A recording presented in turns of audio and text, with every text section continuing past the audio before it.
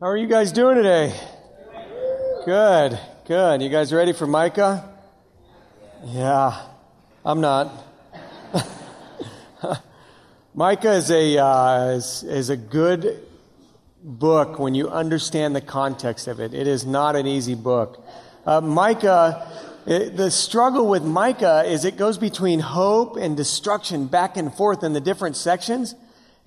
And for me, I wrestled to understand how it relates to God's future plan. So if you guys see me stumbling, you know why. It's not for lack of effort. Really have gotten a great picture from God of what He wants through His Word. And I think there are some very applicable parts for us. Anyways, in verse 1, he addresses who he's prophesying against and the time period, the cities and the time period. He says, "The word of the Lord, which came to Micah of Moresheth in the days of Jotham, Ahaz, and Hezekiah, king of Judah, which he saw concerning Samaria and Jerusalem." Now keep in mind that Samaria is the capital of the northern kingdom, Israel, right? And Jerusalem is the capital of the southern kingdom, Judah. Now the years of reign of Jotham, Ahaz, and Hezekiah extend between 735 and 700 BC. And Micah, he was a contemporary to Isaiah, and he prophesied during the tragic days where the Assyrians conquered Samaria at 722 BC. Now Micah, in dealing with the sin of the people, it wasn't just the people, it was the political leaders and it was the religious leaders that he confronts for their sin. And the way that Micah does this, he mentions this word 3 times in the 3 different sections. Now, if you're taking notes and you're going to study Micah on your own at a later point, you might want to jot down the section breaks, but we won't mention it again here. The first section is chapter 1 and 2. Second section is chapter 3 through 5, and then the third section is 7 and 8. And he mentions this word here each time as he starts that new section with a command. And the command is really that each of them would hear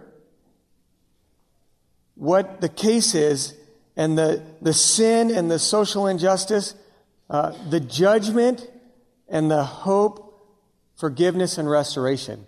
That's what he's claiming to hear in each of those 3 sections. Before we jump into verse 2, let me pray. Lord, we need you.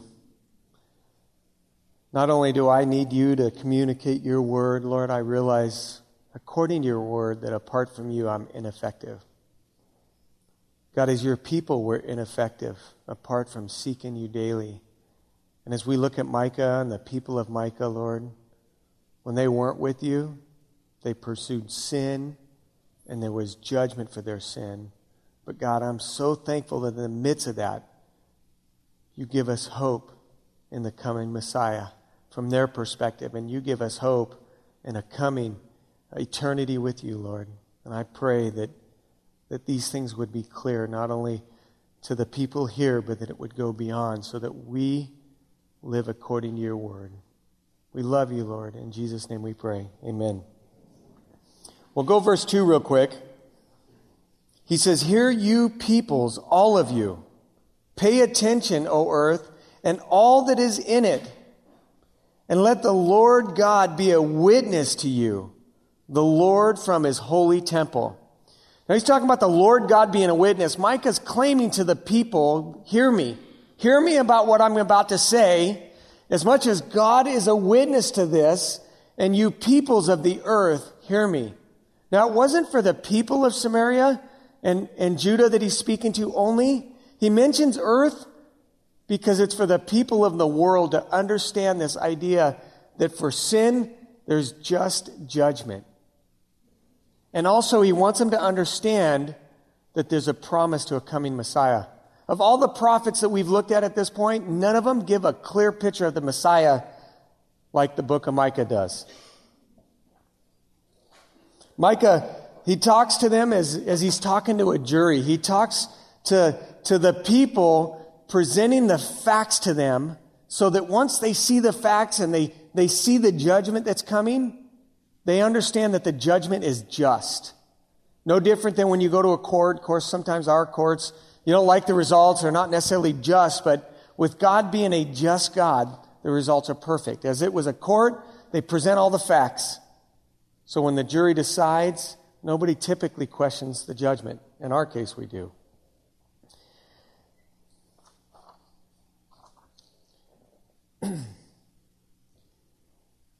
Micah doesn't communicate this destruction, or Micah communicates the destruction.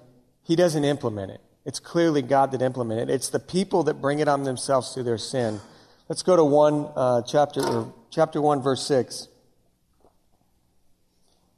He says, "Therefore I will make Samaria a heap in the open country, a place for planting vineyards. I will pour down her stones into the valley and uncover her foundations.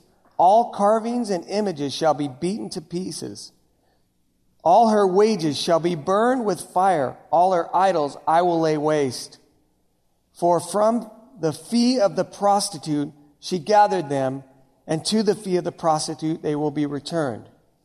Now, in this section, it's dealing with what God is going to bring forth in them, but it also points out the sin. The sin is the idolatry, talks about her images, the gifts of the prostitutes, and what he brought about. And I'm going to say it again. We need to remember that as God brings this justice, that God is just in his judgment for sin. Let's go to chapter 2, 1 through 3. He says, "Woe to those who devise wickedness and work evil in their beds." So now we're going to see the sin of what God executes the judgment for. And the sin that they devise in their beds is something that they meditate on. They process the sin. They think about it. They work to be intentional in hurting the people around them.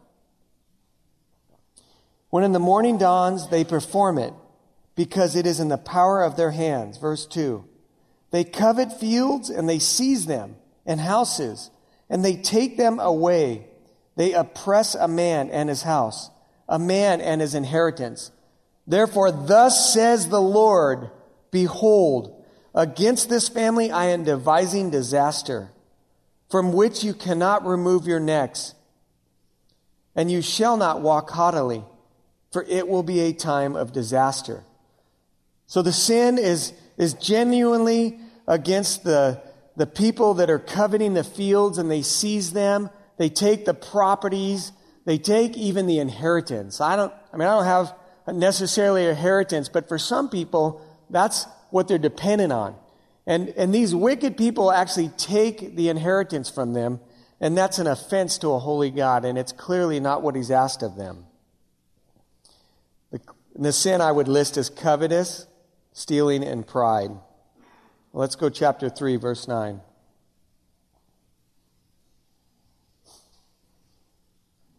"Hear this, you heads of the house of Jacob, and rulers of the house of Israel, who detest justice, and make crooked all that is straight, who build Zion with blood, and Jerusalem with iniquity. Its heads give judgment for bribes. Its priests teach for a price. Its prophets practice divination for money. Yea, yet they lean on the Lord and say, Is not the Lord in the midst of us? No disaster shall come upon us." Now we're seeing who is committing the crime. It's the people, it's the religious leaders, and it's the political leaders. So it's from the top down. They're committing these crimes on the people that have less. It's an aspect of social injustice on these people. In fact, it's crazy to me at the end of verse, 11, it's crazy to me. They say, "Is not the Lord in the midst of us? No disaster shall come upon us." So here they commit these sins, these crimes against the people, and they even claim God, and in their actions, they deny him. I think, does that happen in our lives? Sometimes. We often claim God, in our actions we deny him. We claim God and do things that are an offense to God. Now let's back up to chapter 1, verse 6. We've seen the sin. We've seen who's committed the sin. And we've seen the destruction. As we back up to 1, verse 6, we'll confirm what the destruction of God does. Therefore, I will make Samaria a heap in the open country, a place for planting vineyards. I will pour down her stones into the valley and uncover her foundations. When he is done with Samaria, it's going to be leveled. It's going to be a heap of rubble in the land. He rolls the rocks about, and that's his judgment. Now, his judgment is just for the sin. We see that clearly. Now, in Micah's time, this takes place. In 722 BC, this takes place. I mentioned it earlier. And also, I'm not going to go there. You can read if you'd like. But chapter 4, verse 10, Micah prophesied against Babylon. Well, that took place as well, but it happened long after Micah's life. It was about 586 BC. Now remember, Micah doesn't destroy them. They destroy themselves. God is just in his judgment of sin.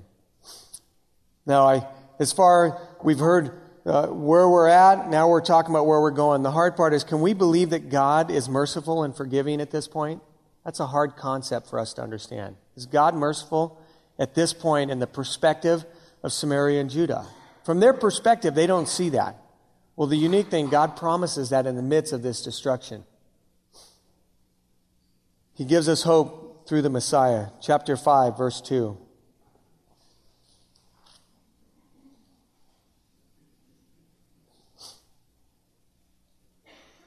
But you, O Bethlehem, Ephrathah, you are too little to be among the clans of Judah, for you shall come forth for me one who is to be a ruler of Israel, whose coming forth is from of old, from ancient days. Therefore he shall give them up until the time when she who is in labor has given birth. Then the rest of his brothers shall return to the people of Israel, and he shall stand and shepherd the flock in the strength of the Lord, in the majesty of the name of the Lord, his God. And they shall dwell secure, for now he shall be great to the ends of the earth. Now we realize that, and through this prophecy, it gives us a picture of two things for the people of Samaria and Judah, and also for us to the rest of the world of who God is. And those two things are, he magnifies his glory and he leads his people. Right? Praise God, right? He magnifies his glory, and that's what God's in the business of doing. He desires that his glory is elevated. And it's not that it's elevated in just for his sake, it is, but we reap the benefits of him magnifying his glory.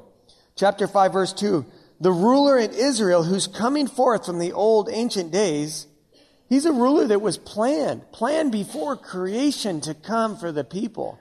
He wasn't spontaneous. It didn't just appear, right? He was a ruler that God had set apart for divine purpose with the providence of Yahweh.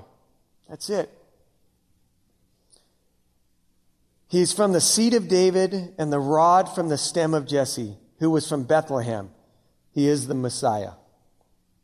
He leads his people. Chapter 5, verse 4. He shall stand and shepherd his flock. This shepherd, he's the chief shepherd. He's the shepherd of shepherds, right? And and the sheep are God's people. That's us. That's the people that were willing to repent and turn toward God. That's the sheep. The sheep are those that, in their perspective, hung their hope on this Messiah. And our perspective, that believe and have embraced the truth of what happened 2,000 years ago. And there's a great imagery of the shepherd, this picture in Psalm 23. Turn there real quick.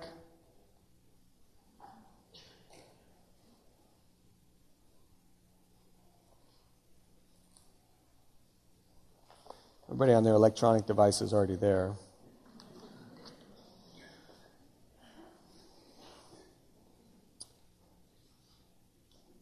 It says, the Lord is my shepherd, I shall not want.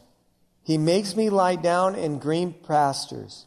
He leads me beside still waters. He restores my soul. He leads me in the paths of righteousness for his name's sake. Even though I walk through the valley of shadow of death, I will fear no evil, for you are with me. Your rod and your staff, they comfort me. That's a perfect picture of a shepherd and the shepherd that's promised to us in Micah. It's the idea that he cares for us. He leads us to water. He feeds us. He leads us to a place that we can feed where we don't have to worry about the adversary. That's the shepherd that cares.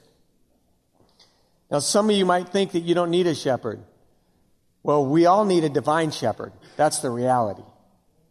Amen. That's right. We all need a divine shepherd. And we may often think, I don't need it. But when trial hits, tragedy hits, circumstances get tough, you face challenges in this earth, which you will. You will face challenge on this earth. And I'm glad we face challenges on this earth. I'm not glad that people suffer or struggle. I'm not. Don't misunderstand that. But I'm glad we face challenges on this side of eternity.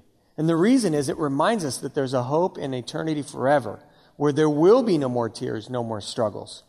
And when those trials face, you'll need a divine shepherd, no matter how you look at it.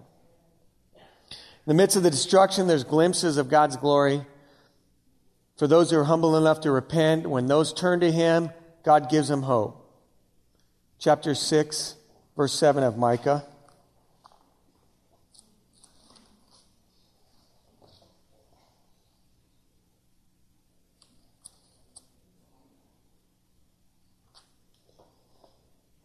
He says, the Lord will be pleased with thousands of rams, with 10,000s of rivers of oil. Shall I give my firstborn for my transgressions, the fruit of my body for my sin and soul? He has told you, O man, what is good, and what does the Lord require of you?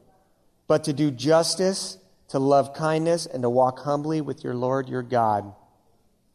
Now, if I could put that in reverse, I would say that you'd have to start to walk humbly with the Lord your God. And he puts that there to contrast that it's not a bunch of rules. Religion isn't these things that I don't have to bring tens of thousands of rivers of oil. I don't have to bring thousands of lambs. I don't have to give my firstborn for my sin. That's not what he wants of us. What he wants, and like I said earlier, we'd start it in reverse, that we would walk humbly with the Lord your God. And that's what he's asking for the people of Micah, and that's what he's asking for us. That we'd walk humbly with the Lord your God. That we'd come to a place that we understand that he is God, and he is God of the universe, and he loves us. And that he's provided the perfect lamb that was going to die on the cross for us. And in that understanding, we would surrender and follow. And we seek him through his word and his spirit leading. And then, and only then, can we love kindness and do justice. Love kindness is to really love kindness, is to love the things that God has put before us that are not in our human nature, but empowered by God. They're the things that care for those in need. It's the opposite of what the people in Israel and Jerusalem are doing. It's the opposite of that. In fact, it's to love mercy. Not just have mercy, it's to love mercy. Now think through that for a second. What does it take to love mercy? What does that look like? There's needs all over. I read an article recently that we, not that it's absolutely relevant, but we consume more than half of the world's resources. And we're a small portion of the world. And then I read some stats of some of the hunger that exists around the world. I read just some details and needs that exist in, even sex trafficking and those needs here. I believe that God has a heart for that, and he wants us engaged in that stuff. In fact, go to Matthew 25 real quick.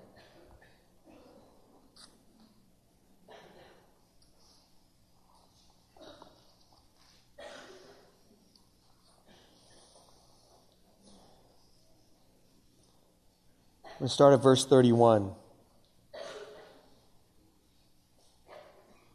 When the Son of Man comes in his glory and all the angels with him, Then he will sit on his glorious throne. Before him will be gathered the nations, and he will separate people one from the other, as a shepherd separates the sheep from the goats.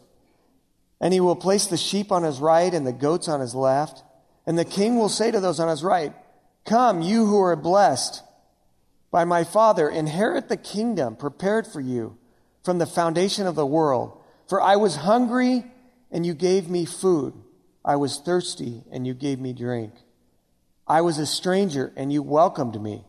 I was naked, and you clothed me. I was sick, and you visited me. I was in prison, and you came to visit." Then the righteous will answer him, "Lord, when did we see you hungry, or feed you, or thirsty, or give you a drink? And when did we see you a stranger and welcome you, or naked and clothe you? When did we see you sick or in prison and visit you?" And the king will answer them, "Truly, I say to you, as you did to one of the least of these brothers, you did it to me." And God's heart is that we would care for those. And it is a picture of doing it for him. And he contrasted. Verse 41. Then he will say to those on his left, "Depart from me, you cursed, into eternal fire, prepared for the devil and his angels. For I was hungry, and you gave me food, and I was thirsty, and gave me drink. I was a stranger, you didn't welcome me. Naked, and you did not clothe me. Sick and in prison, you didn't visit me." Then they will also answer, saying, "Lord, when did we see you hungry, or thirsty, or a stranger, or naked, or sick, or in prison, and did not minister to you?" Then he will answer, "Truly, truly, I say to you, as you did not do for one of the least of these, you did not do it for me. And these will go away from eternal punishment." Now, the key is that you repent. The key is that you walk humbly with the Lord your God, and you walk with the desire to live fulfilling his purposes. And then that will be your nature. And then you don't have to sweat that condemnation, the wrath of God. And then you naturally do justice. You naturally do the things of his will. That justice is doing right. And if I could sum up justice, I would say in James 14, verse 17, it says, "He who knows the good he ought to do and doesn't do it, sins." That's a scary passage. He who knows the good he ought to do and doesn't do it, sins. And God desires that we... And now I could say, "You didn't pick up the trash, you sinned." I could say that, but at the end of the day, that's not what the Lord's asking. He who sees a need, who sees something going on and doesn't engage, that's sin. And that's not the desire of the Lord.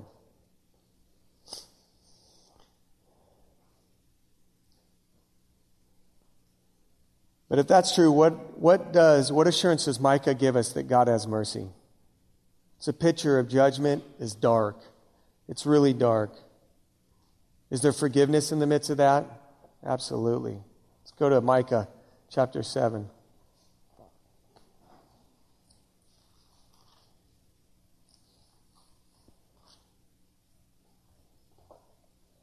Verse 18. "Who is a God like you, pardoning iniquity and passing over transgressions for the remnant of his inheritance? He does not retain his anger forever, because he delights in steadfast love. He will again have compassion on us. He will tread our iniquities under our feet. He will cast all our sins into the depths of the sea. You will show faithfulness to Jacob and steadfast love to Abraham, as you have sworn to the fathers from the days of old." That's our God. That's the Messiah. That's the shepherd we live for. It's his work that redeems us. And if that's the God we live for, then only God can fulfill that. And so Yahweh and only Yahweh can pardon our sins and transgressions for the remnant of his inheritance. Yahweh and only Yahweh does not stay angry forever. Yahweh and only Yahweh likes to show mercy. Yahweh and only Yahweh will have compassion, tender, heartfelt concern on Israel. And then Yahweh will deal with their transgressions and inequities by, figuratively speaking, treading them underfoot and hurling them into the sea. And last, Yahweh is true, faithful to Jacob, and shows mercy to Abraham. Amen. Now, for some of you that are in here and you're trying to figure out what belief is and what does it look like, and I see a lot of faces I recognize, but I don't know everyone in here. What do you do with that? Well, God is just in his judgment for sin. Remember that. God is just. He's going to weigh it out like a jury. Your sin is going to be accounted for and presented, and your sin is going to be weighed out and presented to, in essence, a jury, which is God. And you can't say, well, my parents believed, so that must qualify. You can't say, I did good. I did good. I did good. I worked hard to do good. Because that's not going to qualify either. In fact, no good brings us into God's presence. Right? What he wants for us is a surrender heart. If we go to Matthew 25, you don't have to turn there. I'll just, excuse me. I'll say in short, Matthew 25, he says, not everyone who says to me, Lord, Lord, will enter the kingdom of heaven, but only he who does the will of my Father. Many will say, didn't we prophesy, cast out demons, perform many miracles? And Jesus says, and then I'll tell you plainly, away from you, I never knew you. Well, the good doesn't get us there. I'll say even doing the will of the Father doesn't get you there. The reason the will of the Father doesn't get you there, because Jesus dying on the cross is what covers our sin to come into eternity. When we stand before the ultimate judge who is just, it'll be God. And the only thing that'll allow us to enter eternity is the blood of Jesus on the cross. That's it. That's the only thing that allows us there. And there's nothing that qualifies us. And then, and only then, when the will of the Father in heaven, or only then will the will of the Father in heaven come into play. Then and only then. When he's done it and we've surrendered and we've committed to be his and we seek him through his word and his study, then and only then will we have a desire out of love to do justice and love mercy. And those things just prove what we know. And so I'm saying, if you're in here and one, you got a background that has a lot of rules and things that you're subject to, then I would just ask that you do business with the Lord. And you just tell him, Lord, there's nothing I can do that's good enough. And thank you for Jesus. Thank you for the cross. And Lord, I believe that he died on the cross for my sins. If that's you, tell him. And if you got questions, talk to somebody about it. If you're struggling with sin and you see that God's judgment is just, talk to somebody. Talk to somebody over here. Talk to me afterwards. Because my heart is that everyone here, I get to celebrate in eternity with forever. But I don't have that confidence. I believe you could have that confidence, and I know God has that confidence based on where you're at. So let me pray. Lord, thank you for your word. Thank you for who you are in our lives. God, I thank you so much for the Messiah. God, that we get to hang our hope in him. And God, that it's through your work that we get to inherit eternity. And Lord, for the people of Micah, in the midst of your judgment that your word clearly lays out as just, Lord, thank you that you don't leave them there. Thank you that it doesn't rest there for them, that you promised even them a hope. And Lord, in your word, you talk about saving a remnant. Thank you, Lord. I pray that you would lead us into faithfulness. I pray that if there's anybody in this room that's wrestling, that doesn't believe, Lord, that your Spirit would do a supernatural work. Lord, we love you so much. In Jesus' name, amen.